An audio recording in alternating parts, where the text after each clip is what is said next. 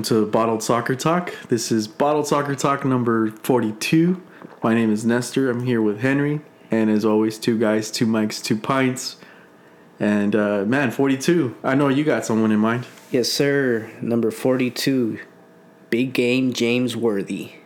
But I'm actually going to go with my big game player, and that's Yaya Toure.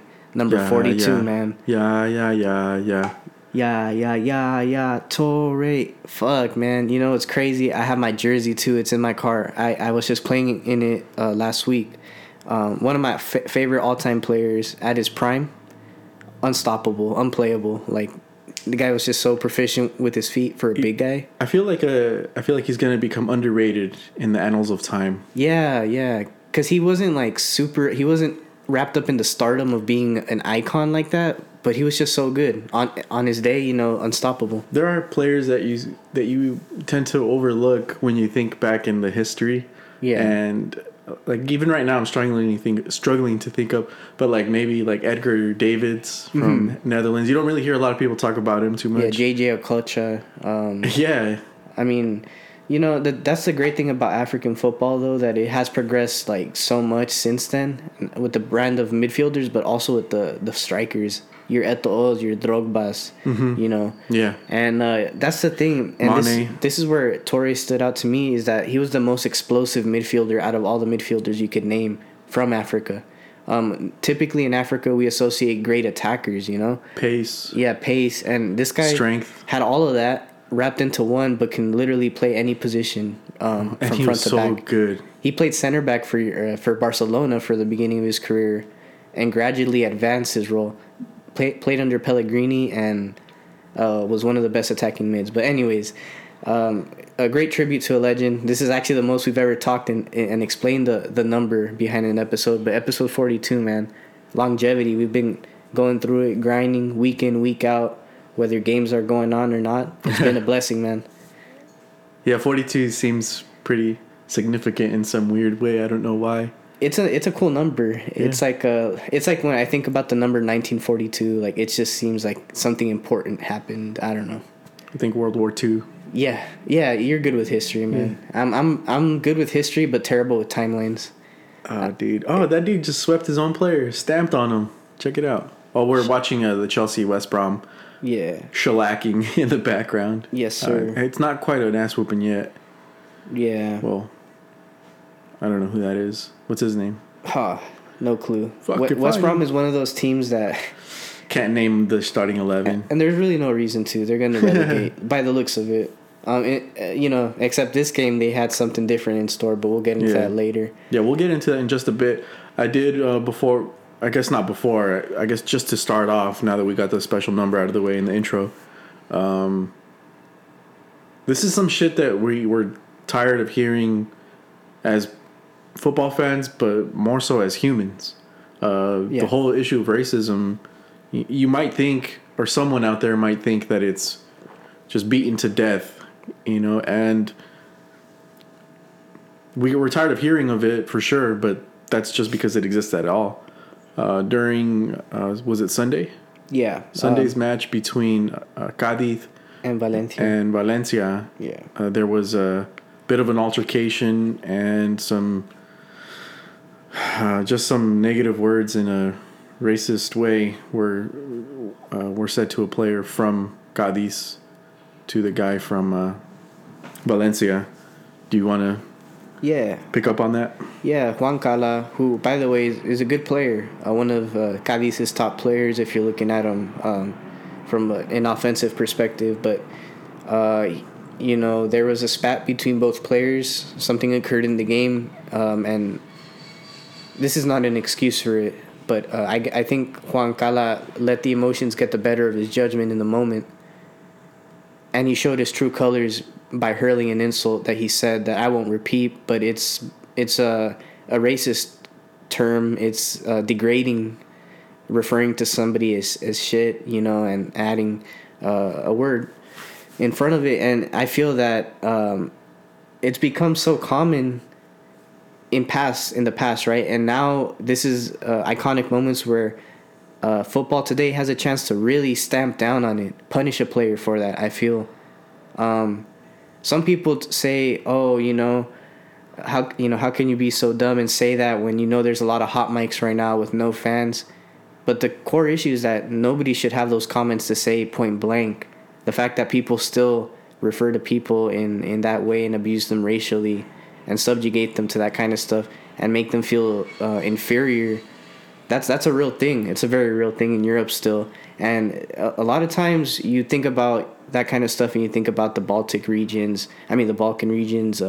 areas like that where unfortunately it's very common. But now, you see such a well-developed country like Spain show that a lot of its people still have those deep-rooted feelings of discriminatory acts and racism and all that. It still exists. And so far, I've heard that there hasn't been a statement on a suspension or anything.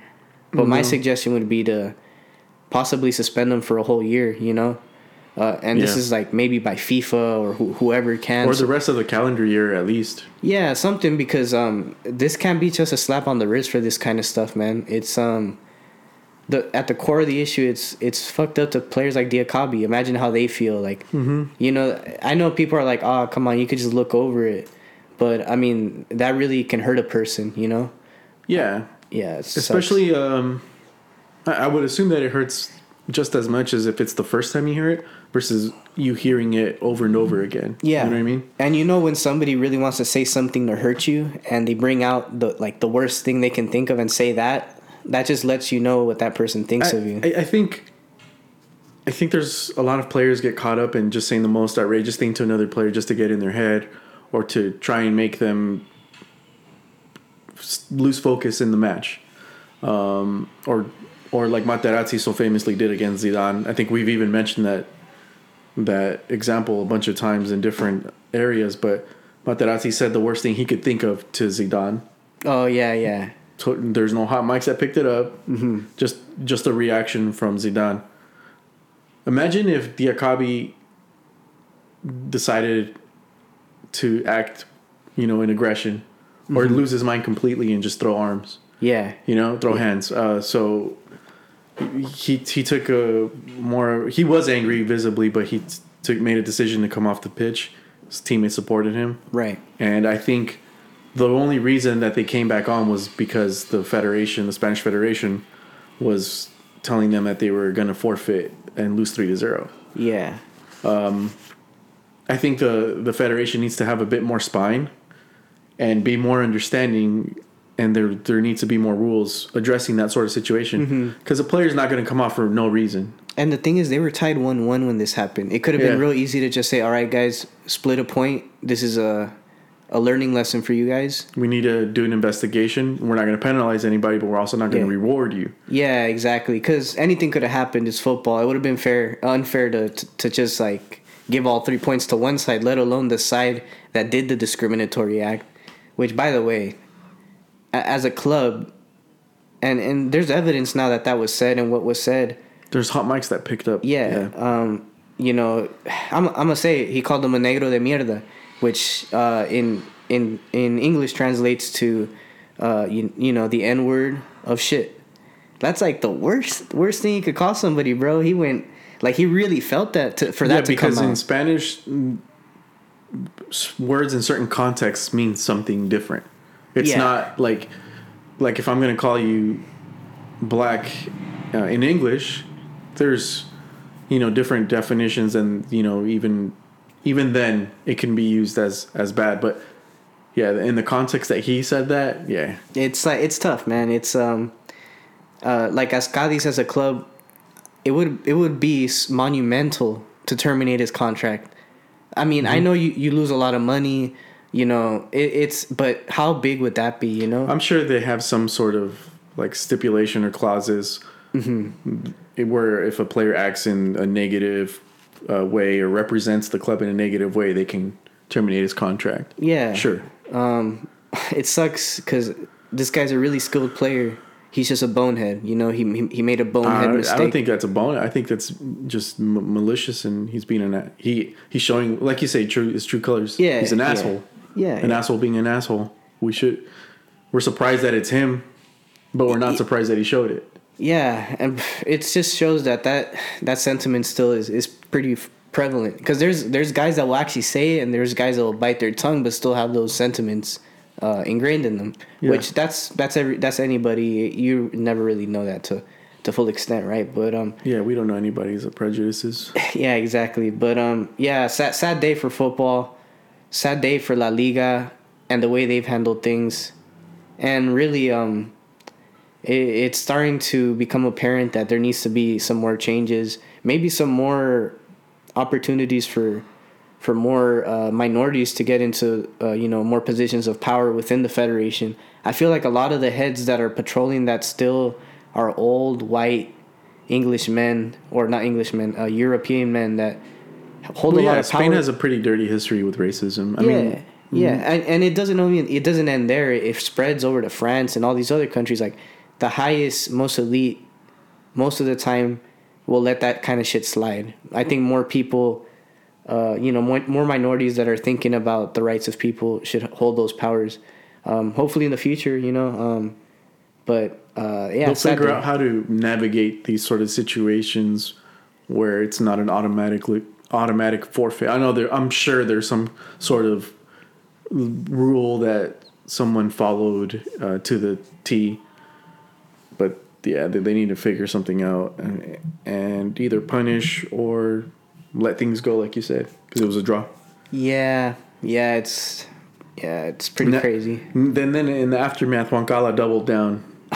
Oh yeah, I didn't quite get all that. You should let me. I didn't look too much into it because it was pretty upsetting. Just to instead of him, I don't know. I know he does. No one wants to admit it because that's a career killer. He's like, he won't say I said some bad things.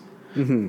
But I don't know, to hold a press conference and then demand an apology. He demanded an apology. He basically said, I have black friends. I can't be racist. Sort of shit, you know? You ever hear that? And it sounds like they say that. It sounds like they make black friends just to say that they have black friends, you know? Yeah, and just so they can be freely racist. And maybe it's not even like these guys are even friends of theirs. It's probably people that they just know or might say like hi to. Yeah. And even like those black people know like, hey man, this dude's weird. Like he has weird tendencies. He probably doesn't really fuck with us. Yeah. He's always clowning and shit. Feeling about that guy. Yeah, and it's a unfortunately a common sentiment in Europe, bro. Like the words they use, and that's always been a thing out there, and it's still prevalent, you know. Yeah. It just his reactions in the aftermath of the situation immediately during the game. He looked like he was. He had this look where he's guilty. I don't know. Yeah. Like he's like, fuck, I shouldn't have said that. Fuck, why didn't I just keep my mouth fucking shut? But anyway, yeah, man, that's that on that. Hopefully they can figure out something else. Yeah. But yeah, moving on. By the way, as we're watching this game, Ivanovic is jacked. Yeah, he's what the pretty fuck? ripped. Well, I think he's Russian, no? He's I want to say Serbian. Oh, Serbian. I mean, yeah, those motherfuckers are fucking something crazy. From Yugoslavia. You know who was low-key jacked, but you wouldn't really know? Kolarov. Like, he was pretty, like, lean. Really? Yeah, he looked like a boxer, basically. Oh, he's got that lean muscle? Yeah, exactly. Which is funny. He did box one of the city staff members, like, back in the day. I'm sure that video is on YouTube for anybody who might be interested in that. But, yeah. No, Ivanovic is jacked, man. And what you were mentioning earlier, Azpilicueta's legs, you know? Oh, yeah, he's got those old school legs. Quite robust, huh? Got the old school legs, but the new school durability. Yeah. It's kind of weird. We were talking about that earlier, where if you look back to the 90s or even early 2000s, a lot of players had big legs. Over the years, you've noticed that they're not as big or muscular, but they're leaner, you know, and that I think that's led to a lot of the durability that we're seeing now. So a lot of players are durable. Ramos, Modric, all of Madrid basically, because Madrid's low key an old team. Yeah. But anyway, that I don't know. I was just noticing how jacked he was. Yeah. So as I guess since we're talking about it, Chelsea lost, man. Yeah, they did. They sure did. So a lot was made that Chelsea was undefeated under Tuchel. Yeah. Which is true. And we all thought that Chelsea was just going to run over West Brom because... They should have. But the red card was bad. I mean, you're playing with 10 men. I mean, still, they were up at 1-0 at that point. Yeah, I think I don't know how Tuchel handled it tactically, but I would have, even though I'm not a fan of this play, when you have 10 men, park the bus, man. Park the bus and don't even worry so much about the attack. This is just because you're outnumbered. It's math. Simple maths.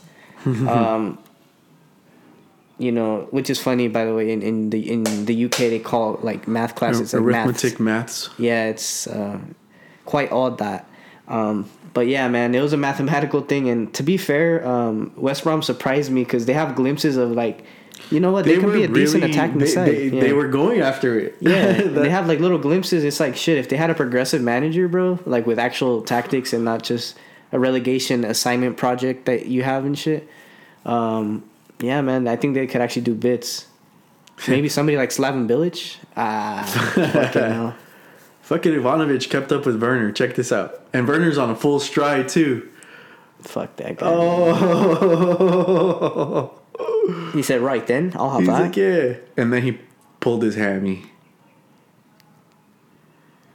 Fuck, man. The old man. 3 minutes is all he could give us. That sucks, man. Shit. Man, that's it's dope tough. because he's like he was training with these guys not too long ago. You know, he used to he play knows with them. Yeah, that's it, man. You know when you tore it. Yep, that little head shake. Fuck, man. Yeah, poor guy. Get well soon, frustrating, Ivanovic. Man. Yeah, that's a tough one. At his age, it's probably gonna take months for him to come back. For sure. Well, yeah, he's probably not gonna play again this season. And I suspect if they get relegated, he's going to want no business with that. Oh, of course not. He's going to go somewhere else, yeah. Yeah. So, yeah, Chelsea, a lot was made that they were undefeated under Tuchel.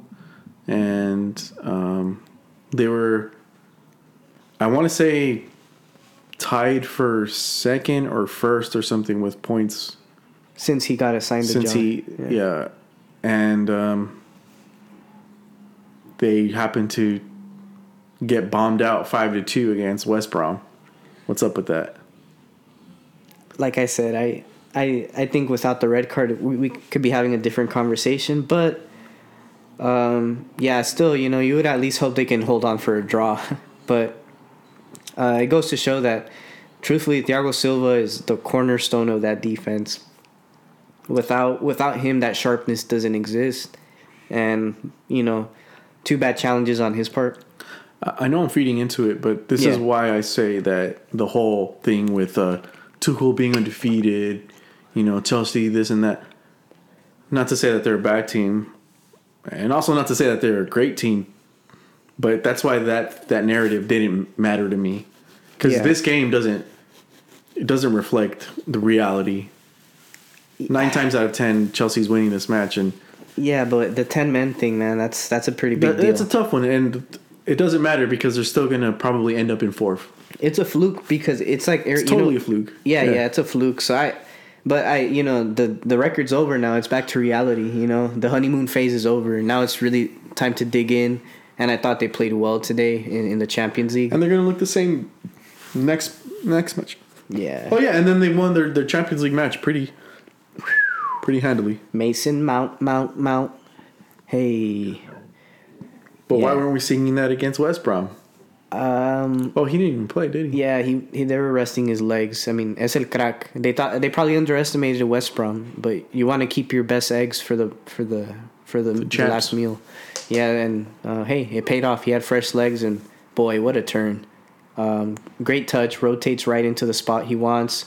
Has a look. He said right then, left side, keeper can do nothing. Well placed shot. Nice little drag back with little reverse turnaround. Yeah, and a few weeks ago, we posed the question: is Mason Mount the truth? Because I think this second half of the season, he's picked up a decent head of steam now, where you can start to take him more serious. there's a big enough sample size to be able to judge him off of. To his advantage, I think he's playing for a much better manager now too, so that's only going to elevate his game. It's too early to be, calling him the next, I don't know who somebody similar, like the next Lampard, but damn near. Listen, man, the kid puts in a shift every time. There's no denying that. Great technique on dead balls too, by the way. Yeah, that's his specialty. And yeah, he's up there always with the top performers. Yeah, well, at least the top effort. He tries real hard. It's like when your parents would, or not your parents in particular, but like parents will ask the coach. Like the worst kid on the team's parents would be like, "How's he doing?" Like, that was definitely not my parents. Yeah. Cocky. I was dad's coach. He had no option. That is true. But in that case, it's always like, what can he do to play more? Son. Yeah, but I will say this: he's impressed me. He's impressed me a lot, man. And he's doing himself a lot of favors by putting in that work and being consistent. That's the biggest thing, because I don't like to see that shit. Like Fornals is like this, by the way, just a player that plays in the same realm position. He's good for a few weeks and then you won't hear about him. Miguel Almiron, another guy. There's these certain players who are just there for moments in the season and you're like, okay, they're good. But I think the biggest thing is doing it consistently. Yeah, that's because those guys' peaks when they do decide to show up are super obvious and they're super. And they're glamorous too. Yeah. You're just able to see it without a doubt. But Mount performs at the low key level, but does his job every single time. Yeah, he'll never miss out on a tackle or like. It's kind of like when your girlfriend's treating you right. Like she brings you lunch every day, right? Yeah. And other stuff, and then the day that she doesn't. You're like, wow. Damn. You're going to be like that? For or real? You're like, fuck. Or you overthink. You're like, whoa, what did I do for her not to be treating like that? Is she doing it for someone else now? Yeah. And then she'll pick it up again tomorrow, and then she just happened to be like on her period or something that day. Yeah. And that's Mount. Mount's there every day. Yeah, he's there. Yeah, he's consistent. I'll give him that. What I'd like to see more from him would be more versatility. Like I'm saying, if I want him to elevate to the level where people can justify the hype, I just want him to see him be a little bit more direct. But he's coming good, man. I'll be honest, man. For a moment, I was kind of clowning him too and his fans, but I'm starting to see the bigger picture with him. Didn't play this match, as you said. You were right. He was shown there on the bench. But we'll see. We'll see what the future holds for that young man. I think he's up there with Foden and Grealish, well, in my opinion. I think he's a step below those guys, and he's there along with Greenwood. Oh, that's not a bad shout. That's... And then I think Maddison is still a little ahead of him, but not by much. I think he's almost there. I mean, obviously and different positions. That's just due to Mount's just sticking around, man. He's showing up every time. Maddison, while he is consistent, I think that's Mason Mount's biggest attribute. Is he's able. You know what you're gonna get. He plays in a way that's he's able to perform like that. Where, he's just showing up. I couldn't think of a metaphor. Yeah, everything that I thought Havertz was gonna do this season for them, and granted he has gotten a little better this month than the last month, but everything that I thought he was gonna do for Chelsea, I feel like Mount has really lapped up in terms of providing assists and scoring goals here and there. Yeah, he still can actually score more goals if he really puts his mind to it, but. It's going to be interesting. Yeah, it's becoming more evident that Havertz isn't the playmaker that we thought he was supposed to be. Or that he was in the Bundesliga, because he was. I mean, and Werner was a great goal scorer in the Bundesliga, which is interesting, how differently players perform coming from there to another league and doing bits. Well, some ball out. Kroos comes to mind. One of the best players to come out of the league, in my opinion, in the past decade. You can also go with Ozil.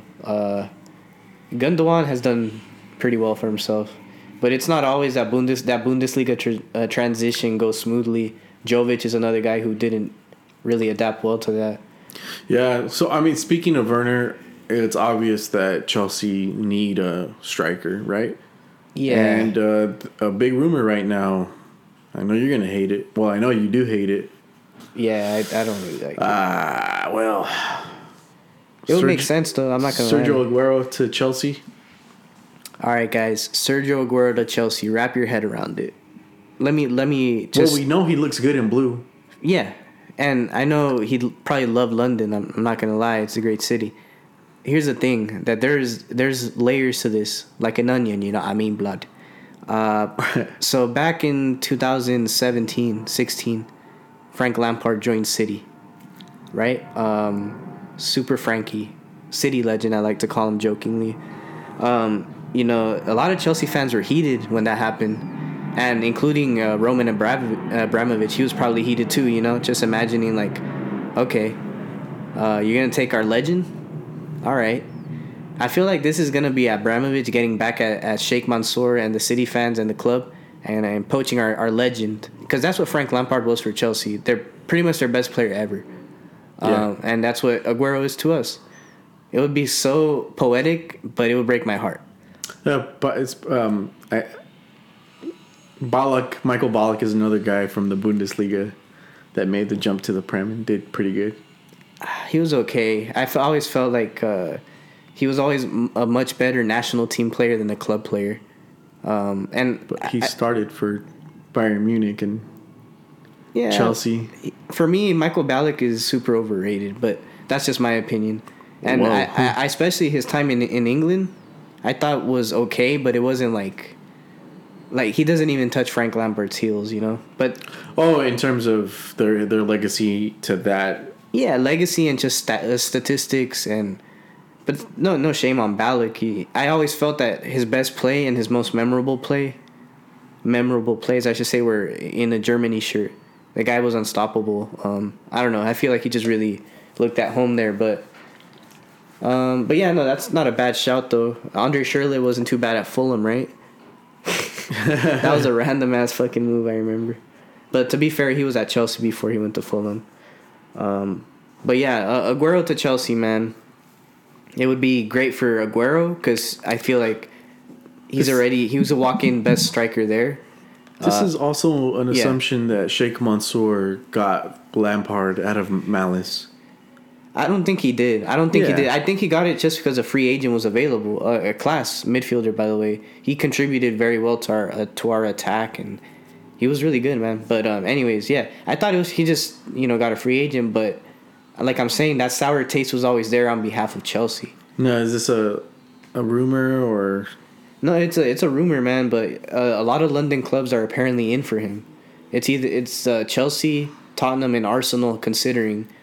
Because they're trying to get rid of Lacazette for Arsenal and Tottenham. If they get rid of Kane, they're going to want to get somebody near what Kane can offer. But, Aguero is a big risk. If you're a team, I would tread carefully, expecting him to play 90 minutes a game, 5 games a month. That's not what Aguero is going to give you anymore, I think. But I hope the best for him. I just hope it's not in England. That's just my desire, but pretty crazy, man. Yeah,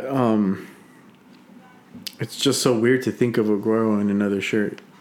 Even when you see clips of Aguero in the Atletico shirt, you're like, oh, what? Yeah. It's kind of weird. Yeah, it just doesn't feel right. It just doesn't.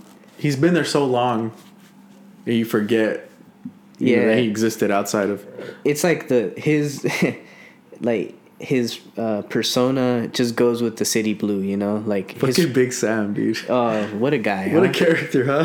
Yeah, he's that one uncle that's like, "Hey, I see you, mijo," but obviously he doesn't speak like that. He's a proper Brit, but hey, man, it sucks that his relegation streak is gonna be over. Or no, I think it'll add another layer to his personality. Oh my goodness! I'd definitely like to see what interview they give him, in the off season, if he does get that record broken, and what he makes of that title that he's been given. They were above relegation when he got hired, right? I'm not sure. I don't think they were, to be fair. They've been there. They've been down just there. Imagine he escapes. Well, it'd be the greatest of escapes. I know. Yeah. I know. Like Sheffield, we have no illusions that they're leaving. Bro, imagine they go on a like a low key like a 3-game winning streak. I know. And then that bro. Oh, man. It's gonna be and still unrelegated. I would make a belt for him. Like if would I have was to make him, a I would meme. celebrate like Aston Villa did last season. Oh yeah. Like more than twice as much as that. Fuck. A party fitting of Big Sam. But that's crazy, bro. yeah, anyway, that's so hilarious. I kind of want that to happen now. Like this whole time, I've been rooting for West Brom to get relegated, but now I want to see. I want to see the other side of it now. Yeah, it'll be funny, but I don't know if it'll happen, man. They're pretty down there. It doesn't look like it, man. This is an outlier for sure. Yeah, I mean, it would be historic. Fuck, dude, it would be crazy. The scene. Boom. Ooh.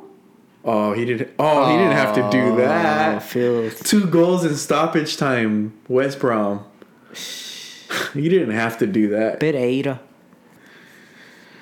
Yeah. Anyway, moving on from that.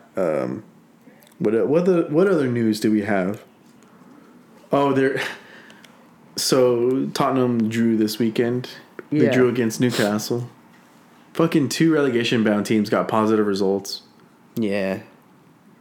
Yeah, Newcastle got the draw against Tottenham, and Tottenham were up. Yeah, and they were up 2-0 comfortably. And then Newcastle figured out how to draw.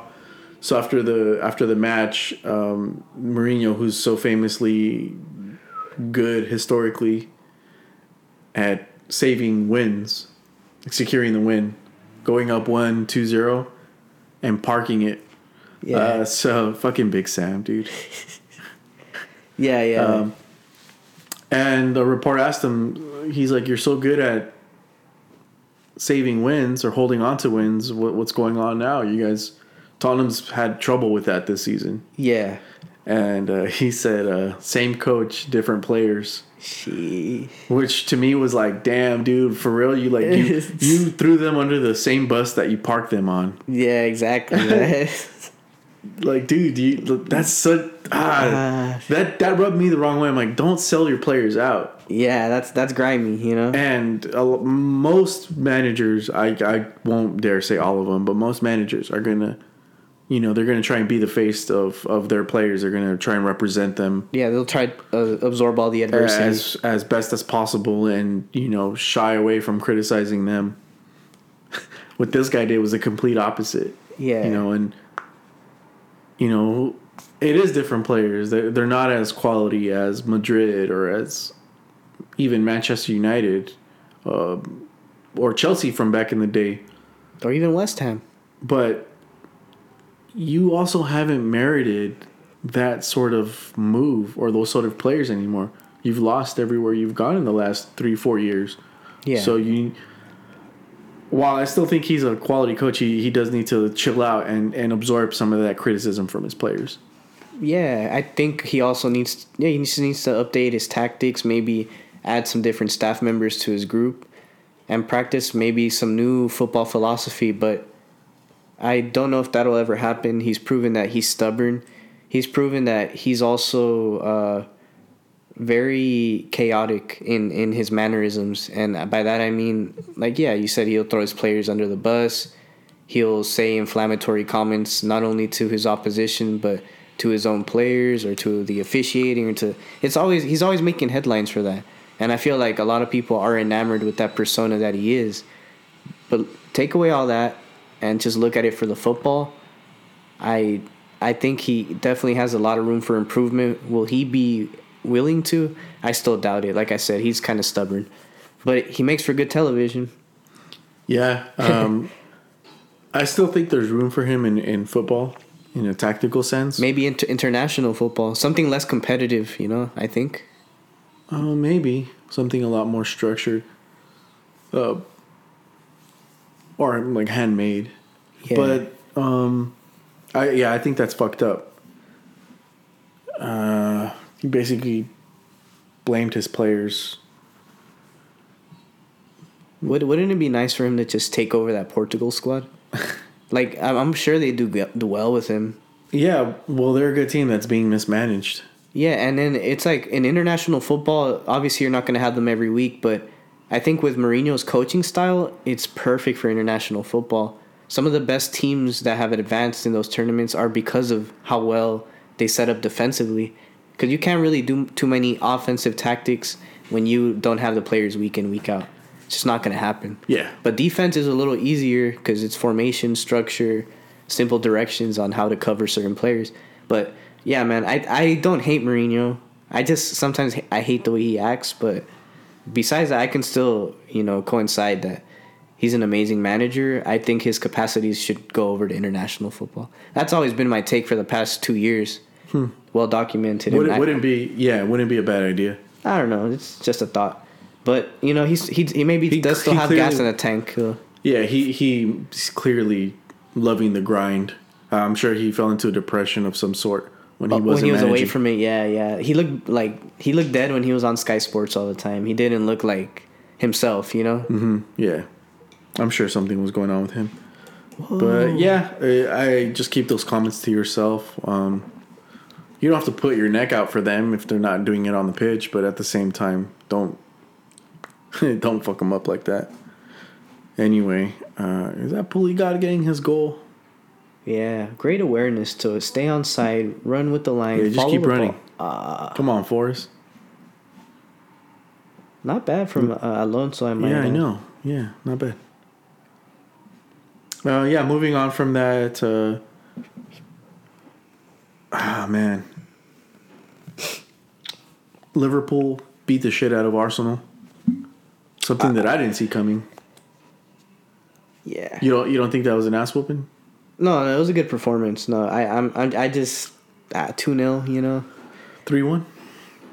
Oh, really? 3-1, 3-0, I think it was. Oh, sheesh. Yeah, Arsenal were horrible. But I don't know if Liverpool were mostly back to their best. I think as far as their best 11 goes, only Van Dijk and maybe Gomez were missing. But Fabinho was playing alongside Thiago. They were controlling the midfield.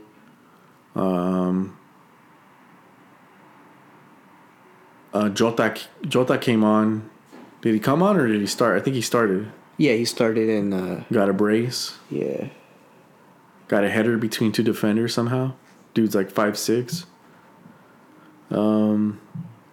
What else? What? Any takeaways from that? Not really. Yeah. Yeah, that was an interesting match. I thought Arsenal were going to offer a lot more, and I don't know, they just look flat. Yeah, they look like they lacked. I don't know. Odegaard got zero service. Yeah. Man, it was just a bad game for Arsenal, really. Yeah.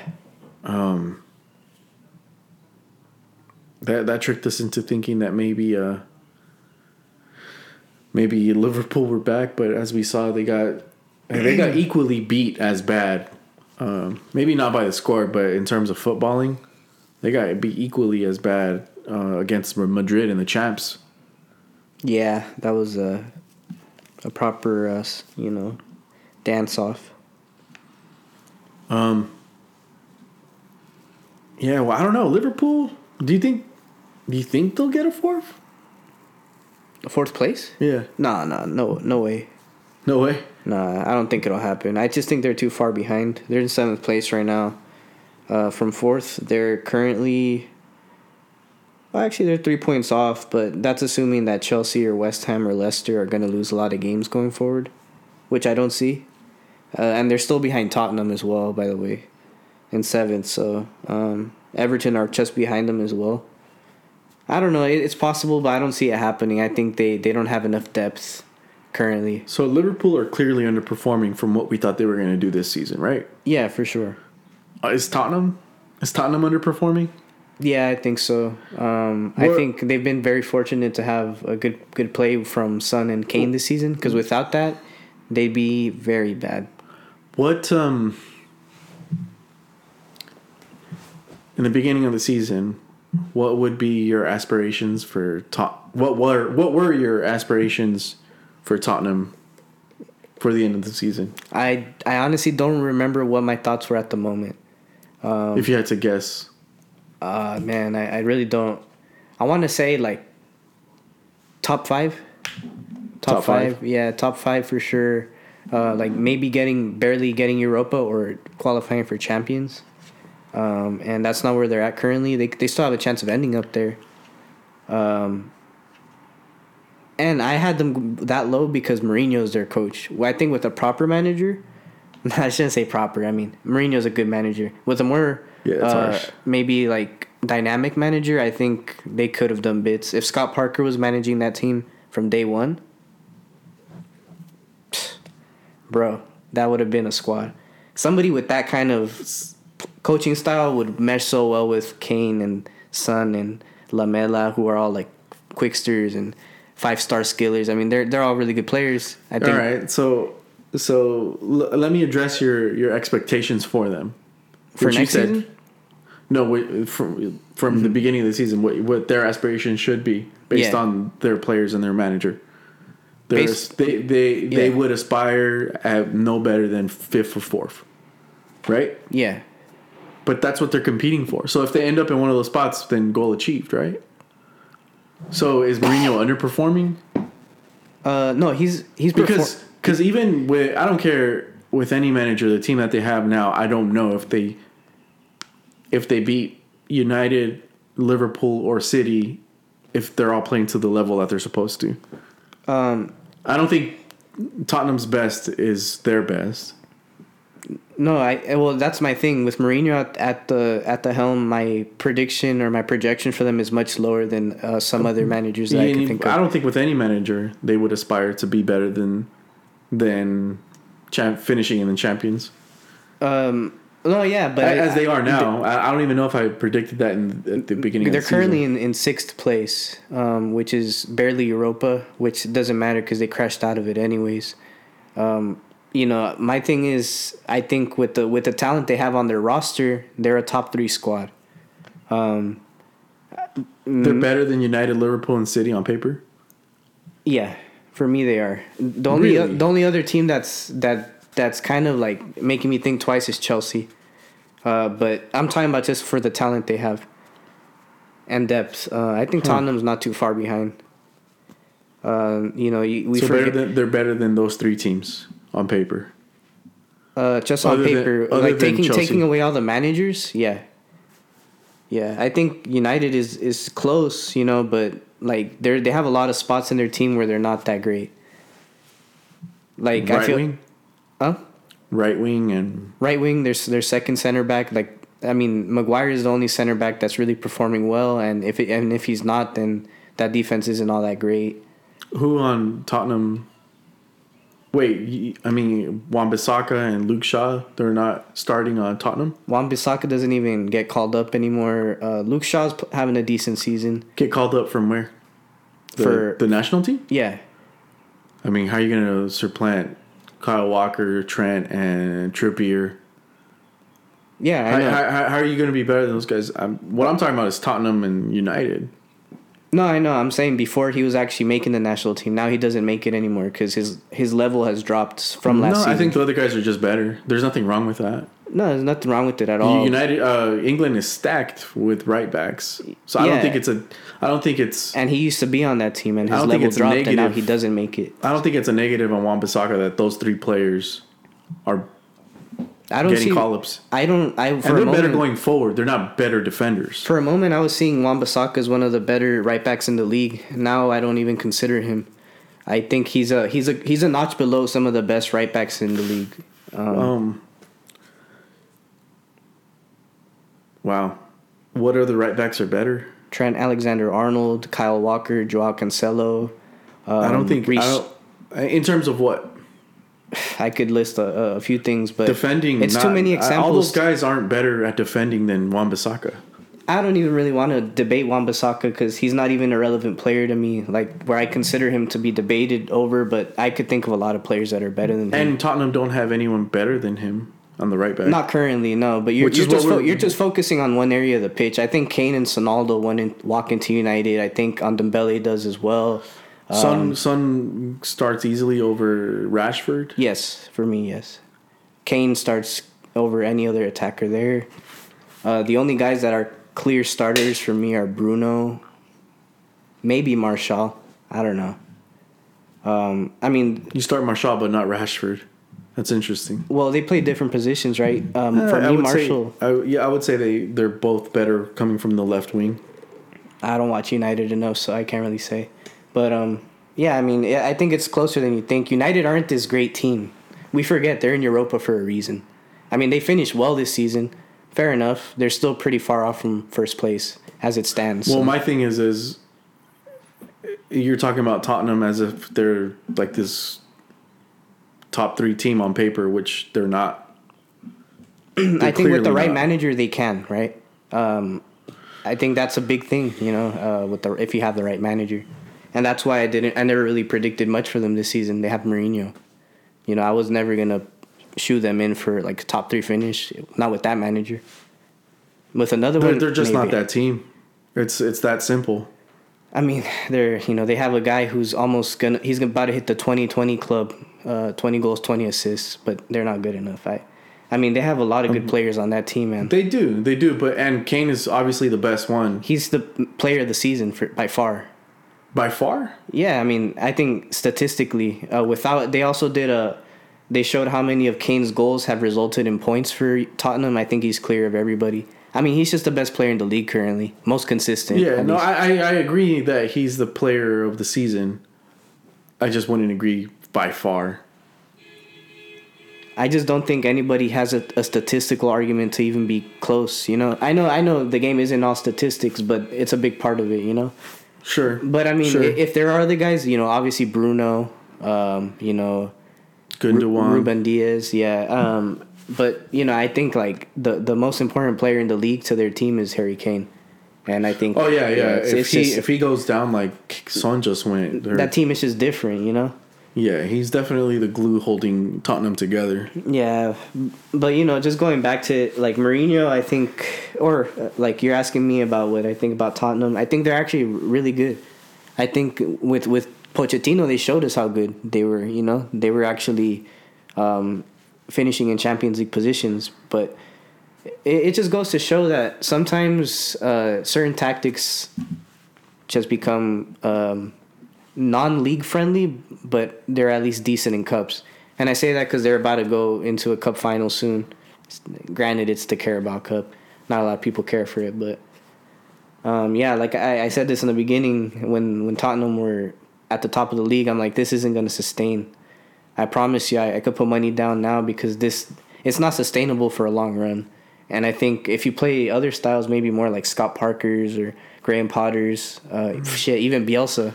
Well, I mean, it's funny that you talk about that, and I know you're going to bring up the quality, but those are all bottom half teams.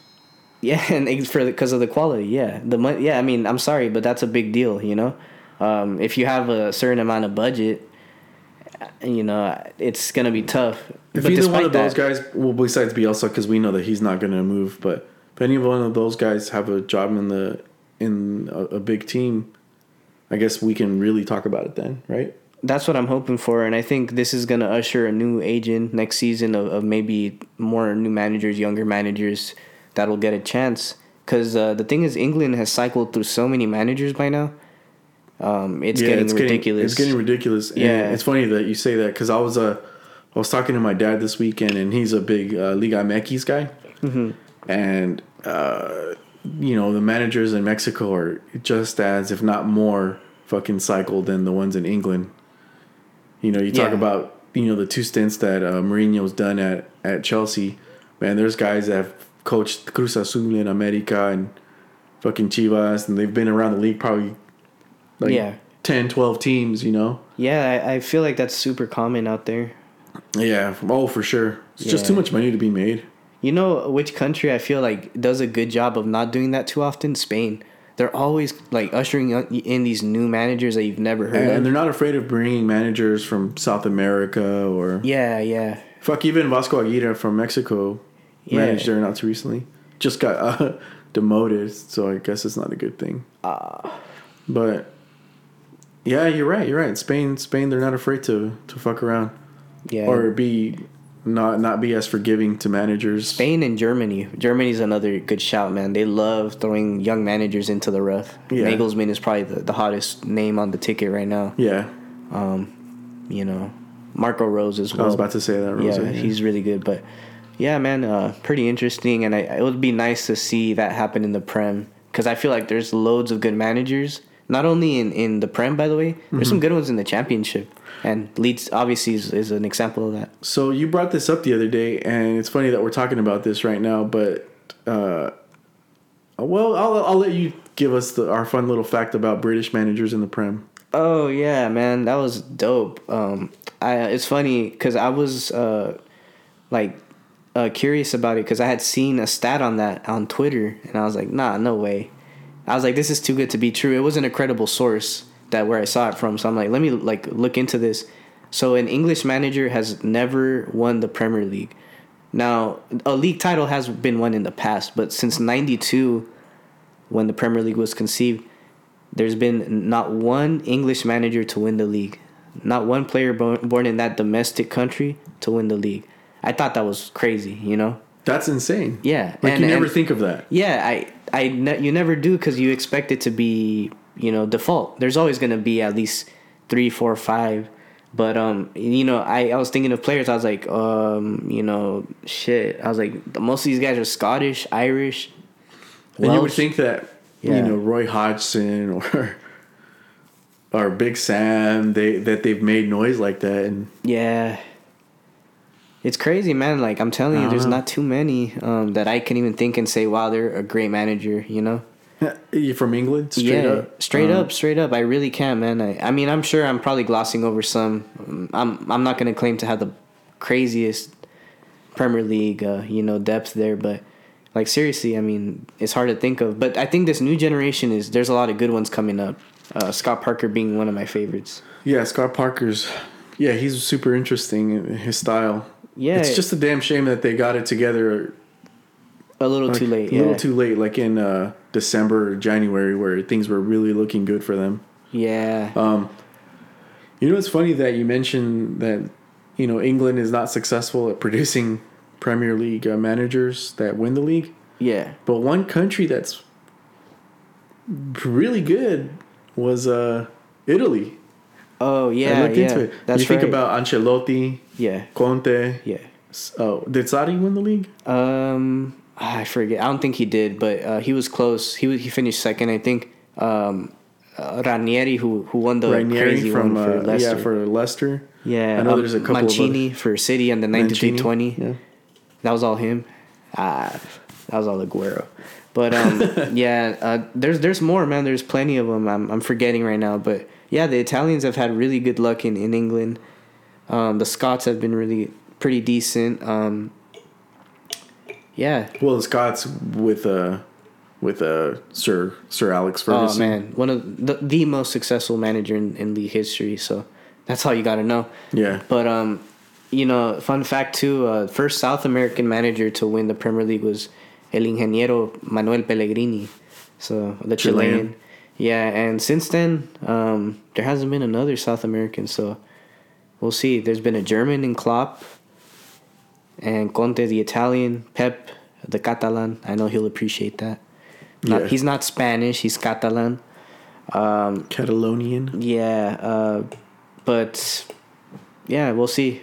We'll see. The league title this year is starting to have a Catalonian taste to it. A Catalonian zest, if you will. Yeah. And a little Spanish. Yeah. No, he didn't go there. Sweet. But anyway, yeah, that was interesting. I had a question about the Prem, because we always talk about like the Farmers League this and blah blah blah. Does the point disparity, because City, out of the top leagues, I think the top 5 or 6 leagues, the league leader has the biggest point gap to second place. Yeah. It's not even close. It's crazy, you know, and it's been like that for the past 3 seasons. Yeah. The past 3 seasons, one team has run away with it. And it's no secret that it's the teams with the most depth. Although Liverpool's depth has diminished this year because of injuries, but when they're all healthy, City and Liverpool, I think, are the deepest teams, you know? Mm-hmm. And then United, and then Tottenham. It's a mix. Chelsea's up there. Chelsea's up there as well.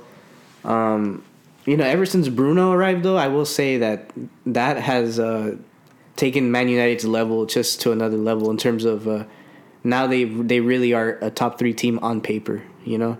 Yeah. Just off his strength. If he's not there, if you take him away, it's a big miss. But, it's interesting to think that, you know, for so long we shit on, you know, the La Liga for always being a 2-horse race. Or, you know, same with Germany, even France. And now it's really England that has become that. I will say, though, to be fair, 2 through 7 is usually pretty tight. Usually. And it is currently, by the way. It's not that space between United, Leicester, West Ham, Chelsea. You know, it's like they're all in that little bubble, man. So it's going to be crazy. It's going to be a crazy finish. I really can't tell you who's going to finish above who. But the most impressive team and my most respected team, most improved, West Ham, you know, for even being in that combo. And they stick around. Yeah, they stick around like that fucking dog shit that you stepped on, you know? It's like, fucking hell. Yeah, and just like dog shit, you're like probably 20 minutes in, sitting there, you're like, wait, what's that smell? It's like, wait, West Ham? Damn, bro. I remember I ruined a pair of J's because I stepped in dog shit. That's the worst, man. Not the J's! Damn it. They were all white. Stained. Oh, yeah. Even worse. Anyway, R.I.P. Henry's J's. Yeah, sheesh. That was tragic. Let's talk about excuse me. Let's talk about Chesk, baby. Let's talk about Atletico about to bottle La Liga. I hope not. Come on, guys, wake up. Wake up. You're going to be late for La Liga title. I guess it's not... There's no shame in losing to Sevilla. Yeah, they're a good team. Sevilla on any given day can give anybody the work. Any given Sunday, man. Yeah. And yeah, it just so happened to be Sunday. Yeah. And I expected Atletico to figure out how to win. Especially because Sevilla in the last 2 months has sucked. Yeah, and, you know, for a moment I was thinking that Haaland broke them, you know, after that ass whooping in the champs. But even though they were suffering before that, but let's not talk about that, man. That doesn't feed our narrative. No, I'm a big Haaland guy, so pues yeah. Te la jalas. Sheesh, you got me. But anyway, Sevilla's probably going to lose this weekend against whoever they play. Let's see who they play this weekend because they used up all their energy to try and beat Atletico. Yeah, Sevilla. Oh, fuck. They don't play until Monday? Oh, they'll play Celta Vigo. That's a good match. That's a good one, yeah. So, yeah, I fully expect them to lose that one. And, yeah, well, they came to play, and they came to show up when they haven't in the last fucking month and a half or two. But is Atletico going to bottle it? I don't think so, but these past weeks have led me to believe that they're on a downward spiral. Although their losses haven't been by big margins, so that's promising, right? But as a supposed big team, no. Yeah, you would expect them to not lose easily. Yeah, you would expect them to finish it off, but here's the thing that in this whole run, you would also expect Barca or Madrid to drop points, but they've been very fervent, you know? They've been consistent. Madrid's lost once since December. Yeah. So and Barcelona's form in the league in the past 8 weeks has been something that I would not have imagined, but it's been really good. So those two factors and Atleti dropping it, it's gonna make for a really, really good final. But I don't think they'll lose it though. I think they'll finish the job. Because I was about to ask you, is El Clásico this weekend going to decide La Liga race? Yeah, most certainly. Because not only because the points and the math matters, but the significance and the energy that an El Clásico win can give you and motivate you going forward. We've seen it so many times before. It does tend to spur, or hurl the team into the first place position when it's the table's close like this, and the way Atleti's playing. And if I'm Atleti, I'm praying for a draw for the Clásico, and hoping I win my final games. Because if either of Madrid or Barca win, it's scary hours, man. It's squeaky bum time. Squeaky bum. Yeah, you're definitely clenching. Yeah. Man, I'm nervous. There's a lot of football to be played. I think like 8 or 9 weeks or 8 or 9 match days. But fuck, man. Like Madrid have to win every single one if they want to have a chance. Yeah. I don't care. Well, it's promising that Atleti are dropping points, but the thing is, Barca's not letting up. That's the only thing that's bothering me. It's like, are they gonna fucking figure it out? Because Barcelona this week had a little hiccup. Had a game against Valladolid. Was it Monday? Yeah. And everything was looking good as far as getting the draw. Barcelona were struggling to create. Barcelona were struggling to. Oh, you're doing it two-handed. Oh, okay. You just had to position it. I know, yeah. But I was like just rubbing my hands together because it was full time. Oh. Are you good, player? Yeah. I'm good. That's some good beer. Oh, yeah. Proper. This is just a foam. Anyway, it was 90 minutes. Barcelona were struggling. Couldn't create. But a few minutes before, Valladolid somehow got a red card. Oh, yeah. It was a direct red.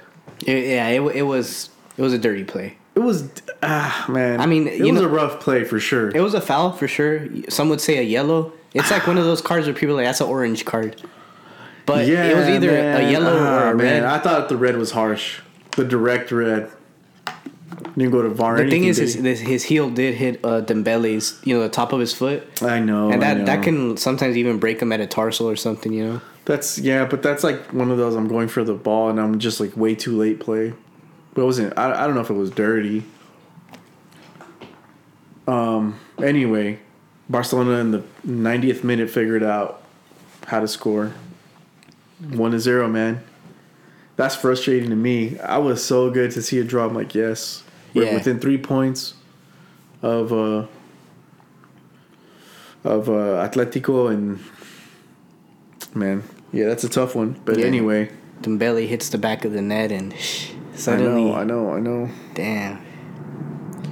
But Real Madrid, man, I feel like they've been looking so much better.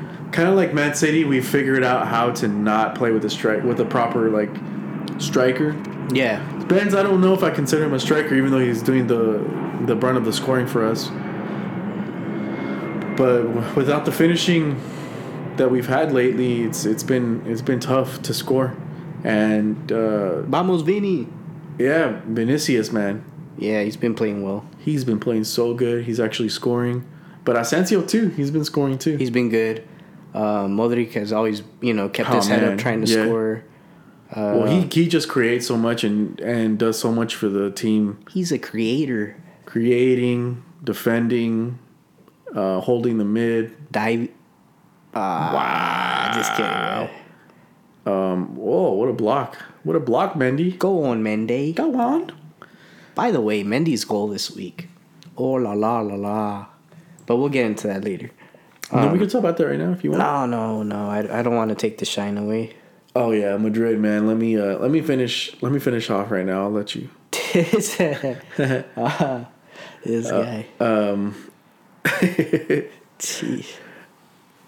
Yeah, man.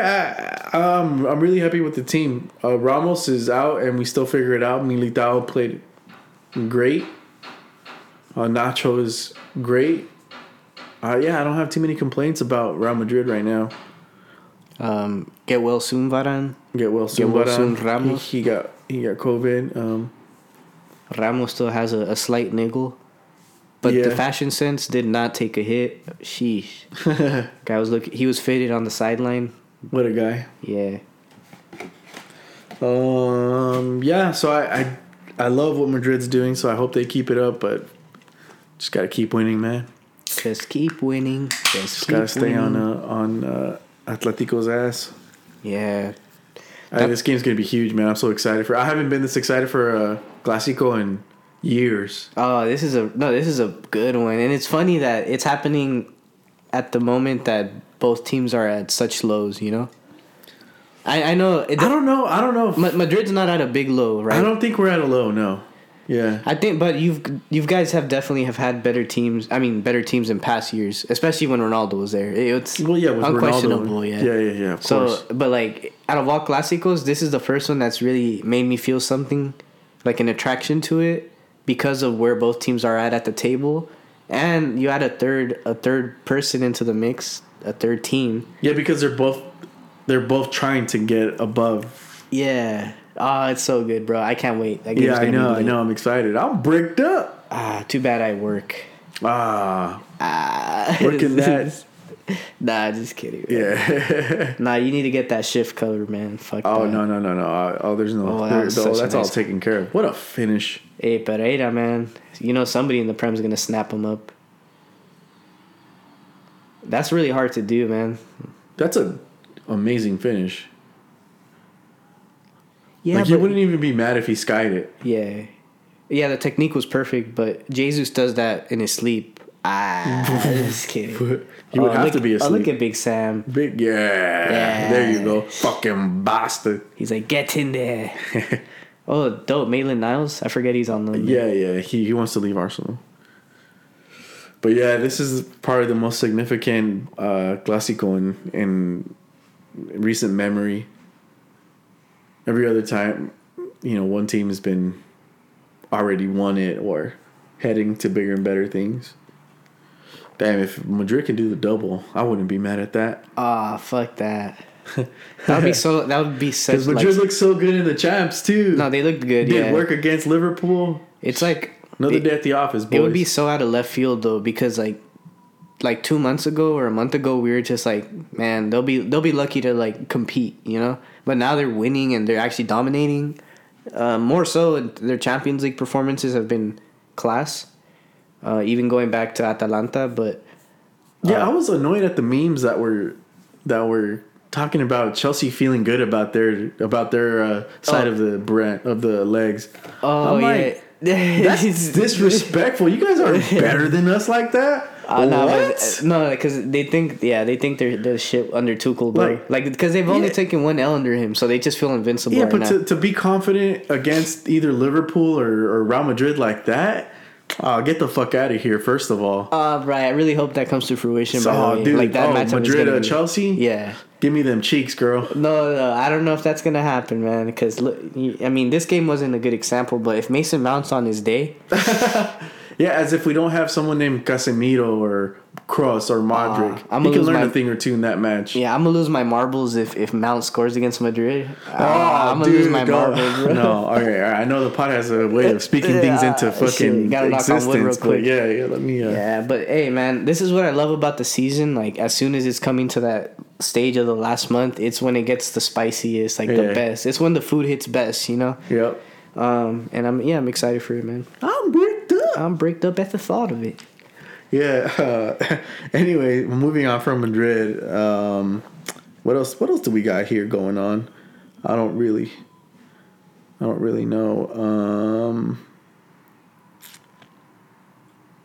Well, speaking of Madrid, there's been a pretty interesting little debate on Reddit on which one is the best midfield. Right. And I know it's kind of unfair because, well, fuck it, let's get into it. Madrid's got Kroos, Modric, and Casemiro right now. Right. Obviously won the three-peat of the Champions League. Mm-hmm. And they've played together for a long time. But versus Barcelona's Xavi, Iniesta, Busquets midfield, which both those midfields, I think, historically are Those are Top two three. really good. I mean, Easy. those are two really good midfields all time. All, that's all what I of mean. football. Yeah. Yeah. It's like it. Club country. Yeah, that's a crazy combination, man. Obviously, you know where my allegiances lie. It's really hard, man. It's really hard to pick either of them because they're both so good, and it's hard to put one over the other. I'm gonna be honest with you, but I love Spain. I love what they accomplished, and a lot of what they accomplished was because of those guys. Won the World Cup, won the Euros, and then the only team in Spain to get the quadruple or the sextuple, whatever the fuck it was, because I know they won the Club World Cup. Sextuple. So like taking that into account, if I had to pick one, I'd probably go with that, the Barca midfield. But man, I mean, Madrid's midfield for me has been one of the most direct midfields. Like every player can finish with the tenacity of a striker, goals from the outside box, good creativity. Just that midfield was very well rounded in areas where Iniesta and Xavi couldn't defend that well. Cruz and Modric, in my opinion, defend better, and Casemiro, I think, is more of a jagged edge than Busquets is in terms of defense. So it really depends on what style you play. Yeah, Busquets is a lot more refined. He's more of. He's a little soft too, though. He's so soft. But he's a tall guy. He's a big dude, so it's kind of like almost ironic. But it's tough to body him for sure. But he's not as tough as Casemiro. Casemiro gives you a different edge, but Busquets has the technique, passing ability, and vision to make up for it. Yeah, he's just a classy player, like fucking. He's like, damn, what a pass! Wow, yeah, that was a cheeky pass. He's like the kind of guy that plays in the orchestra, and Casemiro's in a crazy samba band. Where he's just running from side to side. And by the way, Casemiro, maybe not so much this second half of the season, but he was scoring a lot in the first half, if you remember. Yeah, he'll pitch in with a goal here and there. He's not obviously you don't need him to be your goal scorer, but his ball recovery I think makes up for that. Hey, that was Mason Mount, bro. Come on, dog. You gotta call that, right? Oh, he's got the skin fade and everything. Yeah, Nasty. That was almost a nice finish. So I'm not gonna lie. He just couldn't quite get it well. Like I feel like if he makes contact with that, that's testing the keeper. Mm-hmm. But yeah, man, it's gonna. So you're going with Xavi, Iniesta. Yeah, but Busquets. I will say this: I do appreciate the versatility of the Madrid midfield more than the Barcelona midfield. But in terms of the style that I prefer and I like to watch, I really do love that Barcelona midfield. And what I watched them accomplish was special. Those guys have the benefit of also playing in the same country. That is one thing. Yeah, it's so impressive country. that not only guys from like different countries, but guys from different parts of the world. Like it's not about Casemiro from South America, who probably grew up playing like in the streets and favelas and just crazy futsal leagues where they crack fools hard. And then you got like refined Kroos, who comes from a very technical background, and Modric, who's the best Croatian player ever, the golden boy of that country. They all mesh so well on one team under different managers and still managed to put in consistent performances. Respect. Gets in Mason Mount. Mason Mount.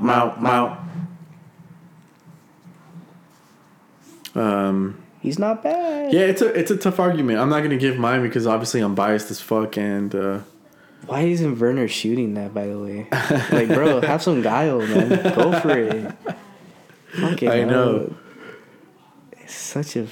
He was open. I know. Sheesh. Fair play. He made the right play. That was a nice little fake, though. I will say. He received it really well. Can't be too hard on the boy. But yeah, I thought that was a conversation worth having.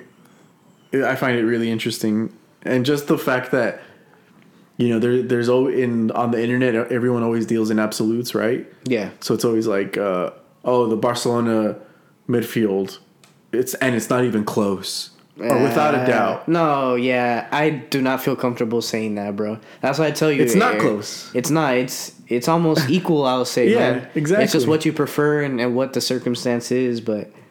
Man, I feel so lucky to have watched both of those sets of midfields. Everybody like salivates over the Messi Ronaldo thing. I love that too, by the way. But the fact that we got to see those midfields, man, like if you can appreciate that sector of the field, you know what's up then. And if you don't, then you don't. If you're a stat merchant, you're not gonna know what's up with these midfields, you know.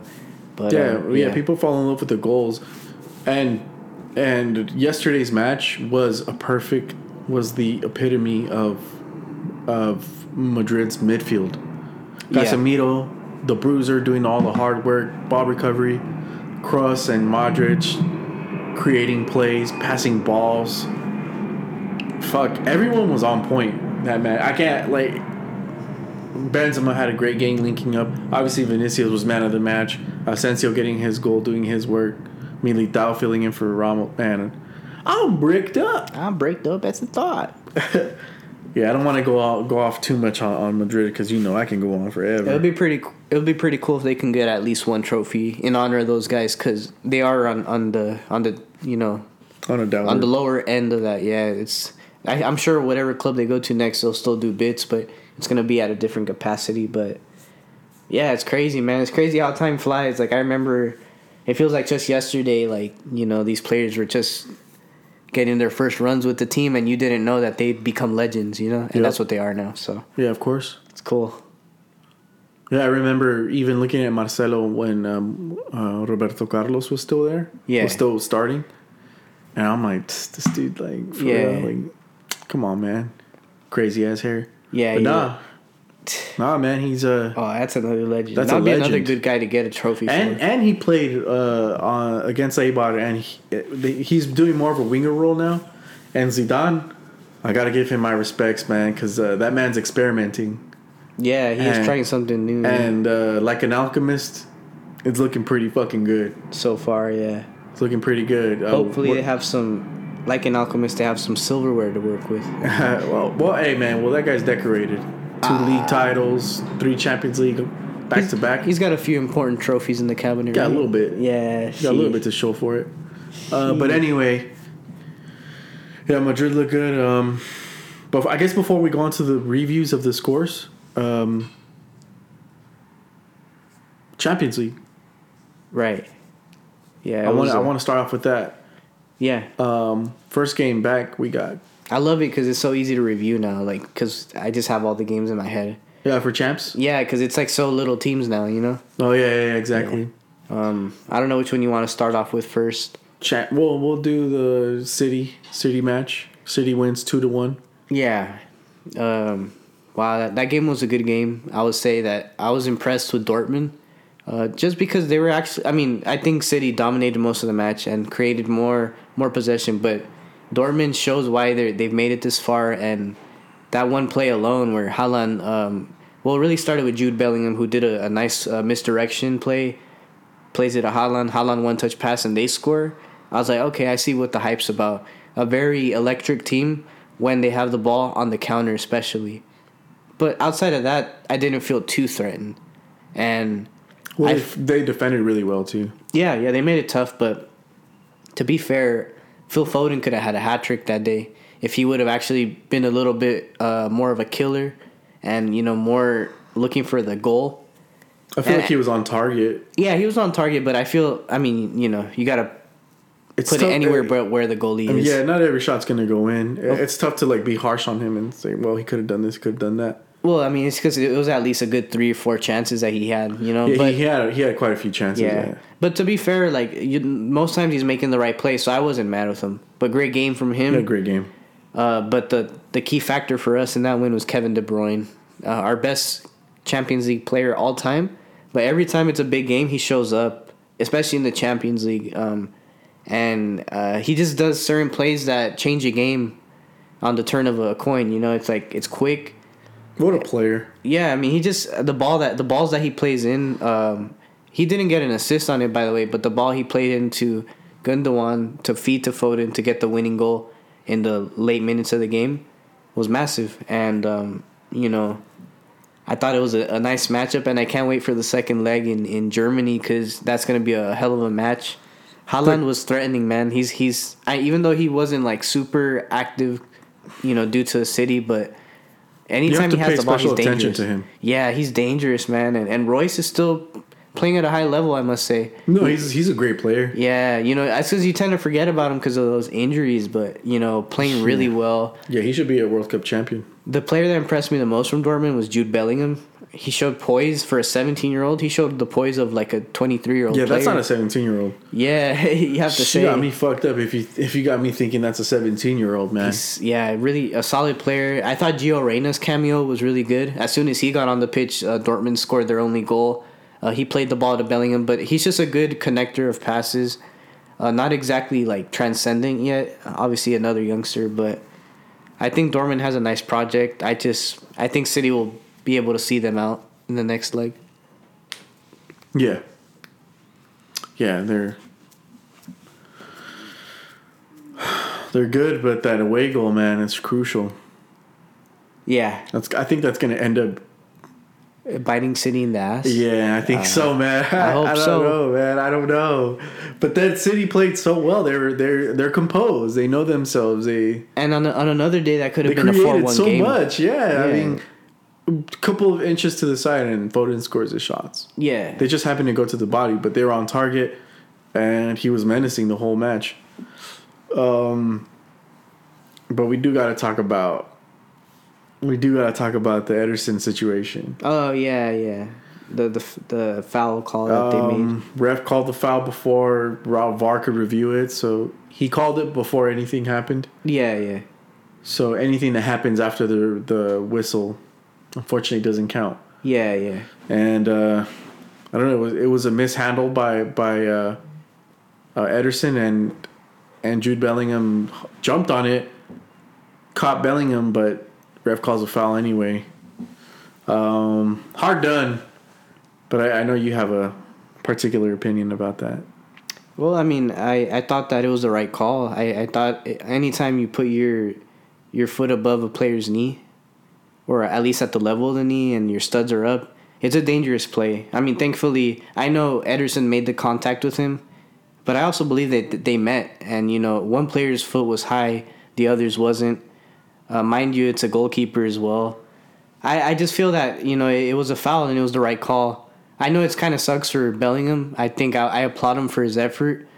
And Ederson, you got to be better with your feet. But the fact of the matter is that there was contact made in the follow-through. I do know he touched some ball, but the follow-through is, you still endanger a player when your foot is that high. But I see the other side as well, and I see why Dortmund fans are upset. But I still feel that the ref made the right call. That's interesting. Yeah. Because you can hurt somebody on a follow through from taking a shot. It's happened a ton of times before. Yeah, but when Ederson has possession of the ball and you're the one attacking him. But he didn't have possession. He mishandled it. Well, the ball had been with him. If he's touching the ball, it's his possession immediately.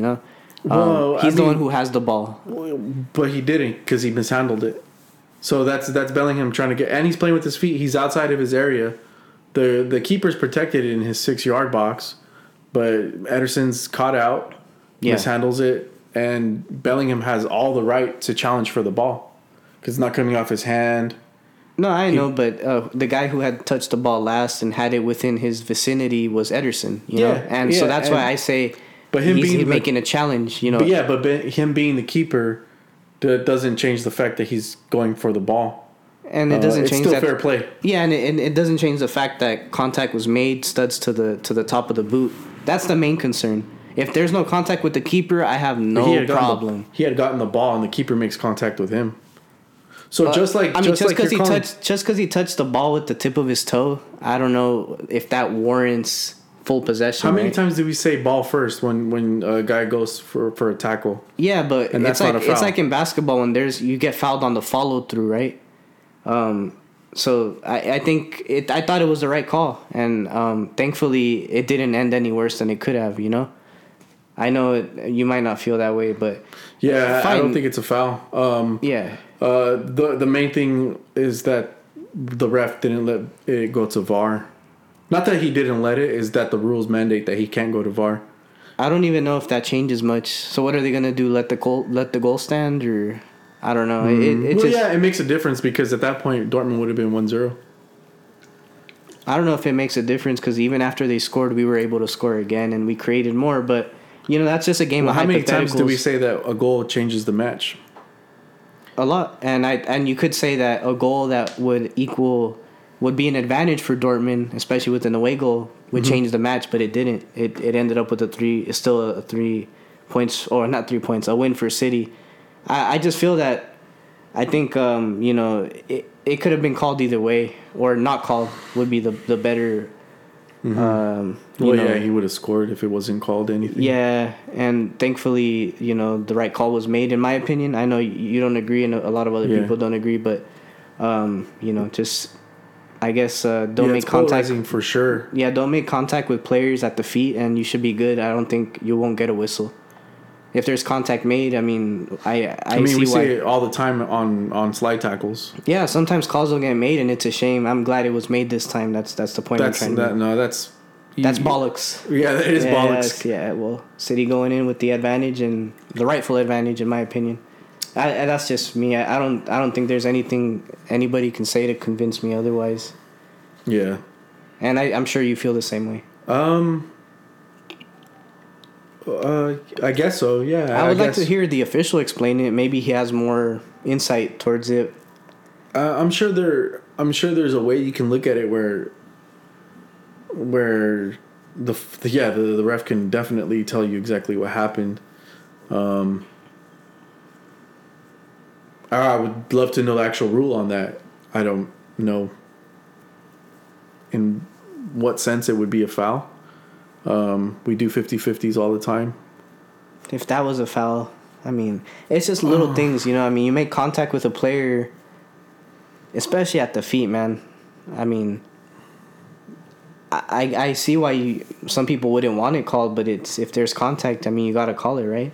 Well, for example, when you say, the player got there early or got there late, what's that mean? I mean, if someone's there late, what's that mean? Yeah, so who was the late one? That's my question. You think it was Ederson, right? Yeah, because he's the one that made the contact. When we say he got there late, we never talk about the guy that got the ball. Whose cleats were up though? He was jumping. That's a perfectly legal move. If your leg is up, I don't know if that's cool, man. Like I think he's coming. He's not. His leg isn't high. High is. But like no, it was almost knee level. It was almost knee level. Yeah, he's coming down. He's getting the ball. You can't argue that it's a high leg. That's always a foul. High leg is always a foul. Right, that's not what the situation was. You don't think the cleats touched the top of Ederson's boots? Yeah, because Ederson got there late. All right. That's always a foul when a player gets late, and sometimes it's harsh. And in this case, it is harsh, and it wasn't called. So. I guess. I guess we just got to end it there because. We're going in circles. Yeah. There's really nothing. It's probably tough to listen to. Either you agree with it or you don't, and you move on. Yeah. And that's what I'm saying. Yeah. It's for me, it's a foul, and I'm glad it was called. Obviously, it's my team, so I'm gonna have a particular bias to it. Yeah, of course. But to say that would have made a difference, I think City were by and large the better team. So. City were the better team. Dortmund made it difficult for sure. For sure, a hard battle for City. Yeah. What else can we take away from that? That's pretty much it, right? That Dortmund were fortunate to get an away goal, and City were unfortunate to only score 2. Yeah, that's the verdict I get from it. So I don't know. Although I'm hoping for a Dortmund like 2-1 or 3-1 win or something like that. Mm-hmm. I feel like City are just gonna dust it 3-0. Honestly. Yeah, I really don't know what to believe, but I'm rooting for them. That's for sure. Well, yeah.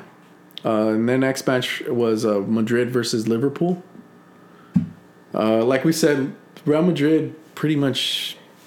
I don't know. I'd go as far as to say dominated. Liverpool, I feel like we're fortunate to only score a goal, to get a goal. Yeah. And that Madrid only scored 3. But Vinicius was a man on a mission, and the whole team filled in just as well. You would think that they struggle without Ramos, and Varane, because Varane tested positive for COVID just before the match, and that's not the case, man. Militao, Nacho showed up and did the work, man. Yeah.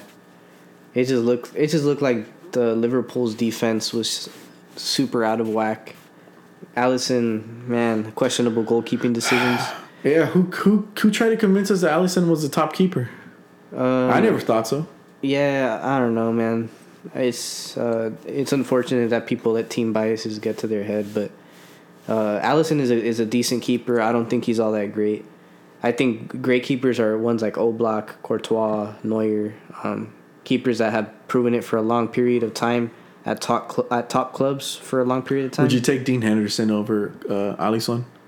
Man, I feel bad for Alisson because of all the shit he's been through this year. But currently on form, yeah, I'll take Dean Hendo. I'll take a lot of keepers over him right now, man. Even Rui Patricio. Like there's his level has dropped so much. Like they shat on Mignolet so hard. He's been making some crazy decisions that have led to goals. Yeah, consistently, man, making routine mistakes over and over again in the Champions League, in the league as well. Yeah. It's like I don't know. I feel bad for the guy because of what he's gone through off the field, right? But you got to call a spade and realize that his form is not that good, man. But without taking any credit away from Madrid, they played really well, and I felt that their counterattacks were really solid, and the runs that Vinicius made throughout the game, not only the goal but throughout the game, he was always a terror for the defense. And Kroos was picking out crazy passes. So was Modric. Yeah, well, the crazy thing was that Vinicius was actually making shots that he normally bottles. Yeah. If you just never would have watched any other game of Vinicius and just this game, you'd swear that he's a top 3 winger in the world. Yeah. Like he's Mbappe level, which is not the case, but on that very day he looked like it. And credit to him. Hopefully it's a wave that he's able to ride. And I think he does great to get into the positions, Like you said, sometimes the only questionable thing is his finishing, but as of late it's been pretty consistent. His dribbling, pretty lethal. His dribbling speed and playmaking have been amazing. Yeah. It's just that last step, which is the finishing. If he can do that a whole season, yeah, you got yourself $150 million player on your hands. Yeah, maybe if he has his head on straight for the rest of the season and next, I think it's hard for a lot of players to be able to put all of that together. You don't see that. That's why you said Mbappe, Ronaldo. Yeah, you don't really get that too often. It's tough. But overall, I would say that he was terrorizing Trent Alexander-Arnold all game. Oh, dude, yeah. His form Arnold got really pissed dropped. off. He lost his head. Yeah, I mean, to be fair though, just don't get in the bloke's face. There was a few questionable calls though. I'm not gonna lie. There's a few calls I'm like, damn, we were lucky to get away with that one, I didn't really. I was watching the City game more fervently. Yeah. I didn't really catch them, but they were going at it, and Vinicius was attacking Trent the whole match, just giving him headaches. So I'm sure he was just frustrated as well. But yeah, the refs were a bit harsher on him than they were against Vinicius. There was one foul in particular where Trent kind of swings his arm back and catches Vinicius. Oh la la la la! Yeah, a little dinker. Whoa! But he's loving it. Big Sam, yeah, he's crossing his legs. Yeah. You can see some of his calf skin and shit. Yeah, he's chilling. Yeah, showing a little bit of leg, you dirty slut. Yeah. Go on, Biggs. He's bitter. Tuchel. No longer undefeated. Oh, you guys aren't getting your day off tomorrow. Fuck. This is just an outlier, though, man. Oh, his arm is offside. I don't think they pulled it back though. No, they didn't. Wow. That's good that they didn't, but it sucks when my team has gotten called. Yeah, exactly. that called against them. It's like exactly. Fuck. It's so annoying. Man, what a finish, though. Yeah, a little dinker. But yeah, and then after the Madrid game, there was the Chelsea-Porto match. Yeah. Started off really well, but then Chelsea just suffocated. Yeah, it was really competitive at first, and then as the game went on, Chelsea kind of picked up more steam, and Mason Mount for me, man. Mason Mount. Fabulous goal, and then Chillers getting a goal in the second half. Off a Tecatito mistake. Yeah, I feel bad for Tecatito because I feel like he was trying to do the right thing. It's just, good awareness from Benjamin Chilwell to just press him when the second ball, is coming in, and wow, a really calm and cool finish around the keeper, Marchesin. And yeah, easy money, 2-0. For me, the most dominant performance so far in the Champions League. Aside from Madrid. So yeah, those are Chelsea and Madrid have been the two most dominant teams in terms of scoreline and even performance, in my opinion. So yeah. I can't wait, and I think this will happen. I can't wait for that leg to kick off when it's Chelsea, Real Madrid. That's a good one. That's such a good Stamford one. Bridge, bright lights, Mason Mount from the free kick.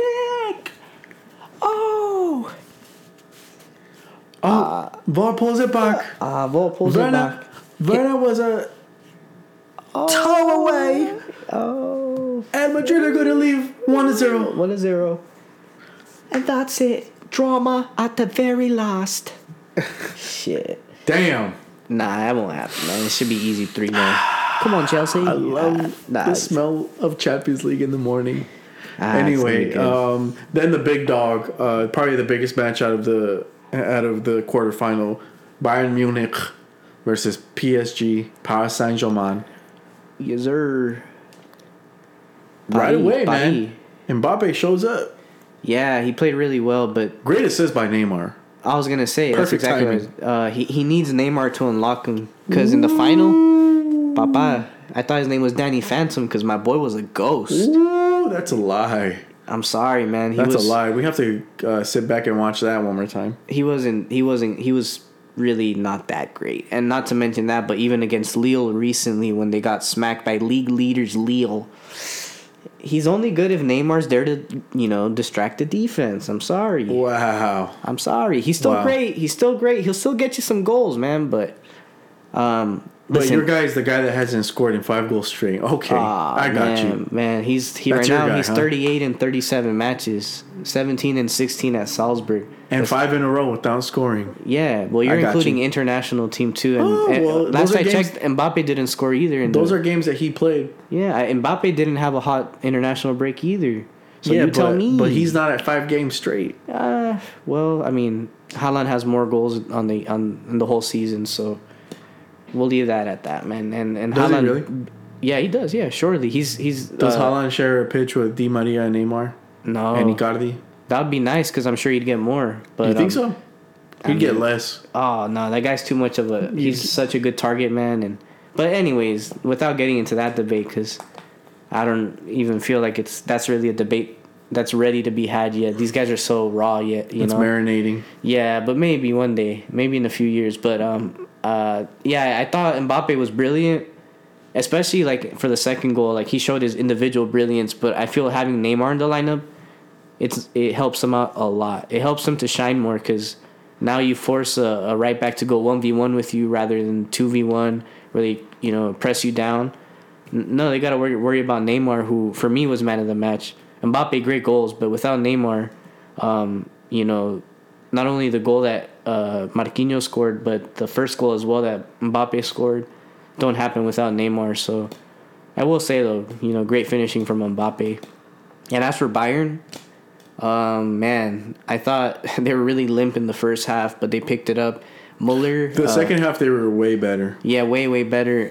But to be fair, without Lewandowski and Gnabry, they look like they're really missing that edge in the attacking side. So the game finishes 3-2. 2 nice goals from Muller from the head, off the head, I should say. And yeah, man, I think Muller and Choupo-Moting. Yeah, and PSG have the advantage now because they have the away goals, 3 away goals, and the lead. So it's gonna be an uphill battle for Bayern, but I don't know, man. Bayern, they don't look really terrorizing this time around. Lewandowski is a huge miss for them. Yeah.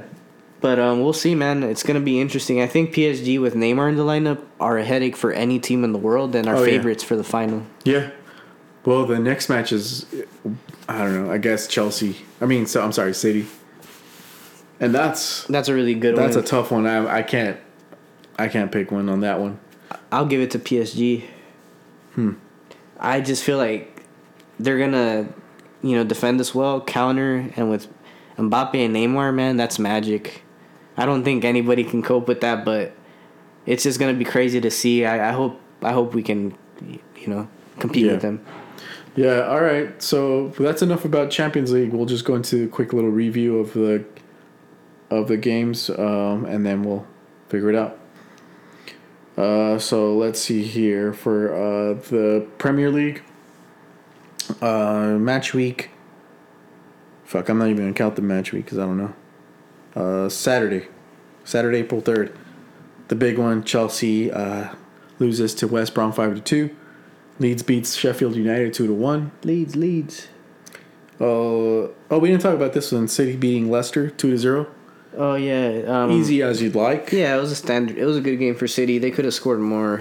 To be fair, Leicester aren't at their tip top right now, but yeah, man. I mean, I am kind of scared because the title might slip away, but that was a good result for us. Scared that the title's slipping away? Yeah, I'm not comfortable yet. Mathematically, it's still possible that United could. Well, Liverpool's technically out of the race now. Like when they said that mathematically Liverpool's out of the championship. It's like, yeah, no shit. I know, yeah. Yeah, I don't need math to tell me that. Arsenal loses to Liverpool 3-0 at home. That's just tough, man. Yeah, that was Liverpool showed up, Arsenal didn't. That's basically all it is, man. Yeah, we talked about it. I wouldn't look too much into it. Sunday, Southampton loses to Burnley. Beats Burnley 3-2. That's a good win for Southampton. Yeah, bad loss for Burnley. Newcastle holds Tottenham to a draw. Tottenham were up 2-1 up until the end. Yeah, that's crazy. Yeah, that's a tough one, man. No. I feel like if Kane really wants to get championships and beat Shearer's record, come to City. I mean, I wouldn't be mad, bro, but I like. There's a lot of other targets I like more than him, but Well, for him personally, former Spurs players have a really good track record at City. Look at Kyle Walker. Ever since he's been with us, so many titles. So, yeah, I wouldn't mind it, but Haaland, come to City, come home. And then Aston Villa beats Fulham 3-1. That's one that we both picked Fulham to win, but wasn't meant to be. And I'm sorry, I can't be arsed. It's looking scary for Fulham, man. They really need to clean up their act. Yeah, they're just not getting wins. As good as they can be, they're just not putting it together. Whoa. And Newcastle getting lucky draws. And I know, those who's they'll die, man. And then West Brom right here beating the shit out of Chelsea. But anyway, Manchester United struggles with Brighton. Oh, yeah. At first, Brighton were giving it to them. And Danny Welbeck, that boy Welbs. Yeah, man. He loves scoring against United, dude. I think that's 5 times now. Yeah. But yeah, man. Fucking Brighton's, they're good. Yeah, they're a decent team, and they'll probably see it out, Which I kind of hate to say because I like watching Fulham a little more. But, two solid teams. I'm way more interested by Fulham. But Brighton don't play bad. No, yeah, and they've actually managed to, get results over a prolonged period. So, gotta respect. And then on Monday, Everton beats Crystal Palace. Draws with Crystal Palace 1-1. Told myself I was never going to bet on Everton, and I fucking did. And I lost. Sheesh, man. I hate Everton. To be fair, Palace is a decent team. They're all right. Wolves hosting West Ham. West Ham gives them the business, 3-2. But it was scary. West Ham were up 3-0. Oh, yeah. That shit was a crazy game. Thought they had it done and dusted. Lingard scores, and yeah. Fulham hosting Wolves for April 9. Damn, that's a 1-1 if you ask me. Sheesh. I'll take Fulham. Manchester City hosting Leeds. 4-3 City. That's gonna be a high scoring affair. Hell yeah. I'll take a 2-2, just like the first time. So there's a chance. You're telling me there's a chance. Liverpool hosting Aston Villa. We know what happened last time. Come on, Villa. Will it happen again? Nah, I doubt it, man. I'll take a Liverpool 2-0. Whoa. I'll take a 0-0 draw. The 0-0. Yes. Crystal Palace hosting Chelsea. Come on, Chelsea. Come on, Pulley. And then Burnley hosting Newcastle. Jesus. Paul Heckingbottom. Jesus. Burnley versus Newcastle. That's a big match, isn't it? Yeah, I'll take Burnley. Yeah, let's go Burnley. And then West Ham hosting Leicester. Damn. I'll take... damn, that's a hard one. Yeah. I'll take Leicester. I'll take West Ham 3-1. Fuck. I'll take Leicester 2-1. Tottenham hosting Manchester United. Are we saying a 6-2? Nah, fuck no. I'll say a 2-2 draw. Whoa. Manchester United 1-0. Whoa. And Sheffield United hosting Arsenal. Sheffield United. Arsenal. 3-0. I hope so, man. Yeah, let's go. Come on, Arsenal. And then West Brom hosting Southampton. I'll take West Brom. 1-0. Me too. Jeez. Me too. I'll take it. Fuck. I'll take it, man. Brighton hosting Everton. Sheesh. I'll take Everton. Fuck, man. Yeah. I don't. Man, no. No. Gun to my head. Everton 3-2. 3-2s. Yeah. And then La Liga. Fuck, man. We have to run through this. Sociedad hosting Bilbao. 1-1. Oh, no, that was today. Friday, it was Levante losing to Huesca 2-0 at home. Sheesh. Saturday, Villarreal beats Granada 3-0. Damn. Yeah, smacking. It's just an ass whooping. And Gerard Moreno with the hat trick, by the way. Hattie. One of the leading scorers. And then Madrid laying the pipe on Eibar 2-0 at home. Getafe Osasuna 0-0. The 0-0 pod. Sunday, Celta Vigo beats Alaves 3-1. Elche hosting Betis for a 1-1 draw, double hockey sticks. Cadiz versus Valencia wins 2-1. Just a shameful match that it kept going, in my opinion. I wish they would have stopped it. Yeah. I wish Stop. I wish they would have said, fuck it, we'll take the 3-0 loss. We were going to lose anyway. You think if they had the foresight, they would have? Yeah, probably. Sevilla. Save yourself. Huh? Oh, yeah, save yourself the embarrassment. Sevilla hosting Atletico Madrid to a 1-0 win. We talked about that. Yes, sir. Barcelona barely beats Valladolid 1-0. 1-0. This Wednesday, it's Sociedad versus Bilbao 1-1, double hockey sticks. Both teams pretty much on par. Yeah, well, shit. They're 10 points away. Anyway, so this Friday, Huesca versus Elche. I'll take Elche 1-0. 1-0, okay. Saturday, Getafe hosting Cadiz. I'll take Getafe. 1-0. 1-0. Yeah. Give me Cadiz 2-1. Sheesh. Racist. Athletic Bilbao. Nah, just kidding, dog. Athletic Bilbao hosting Alavés.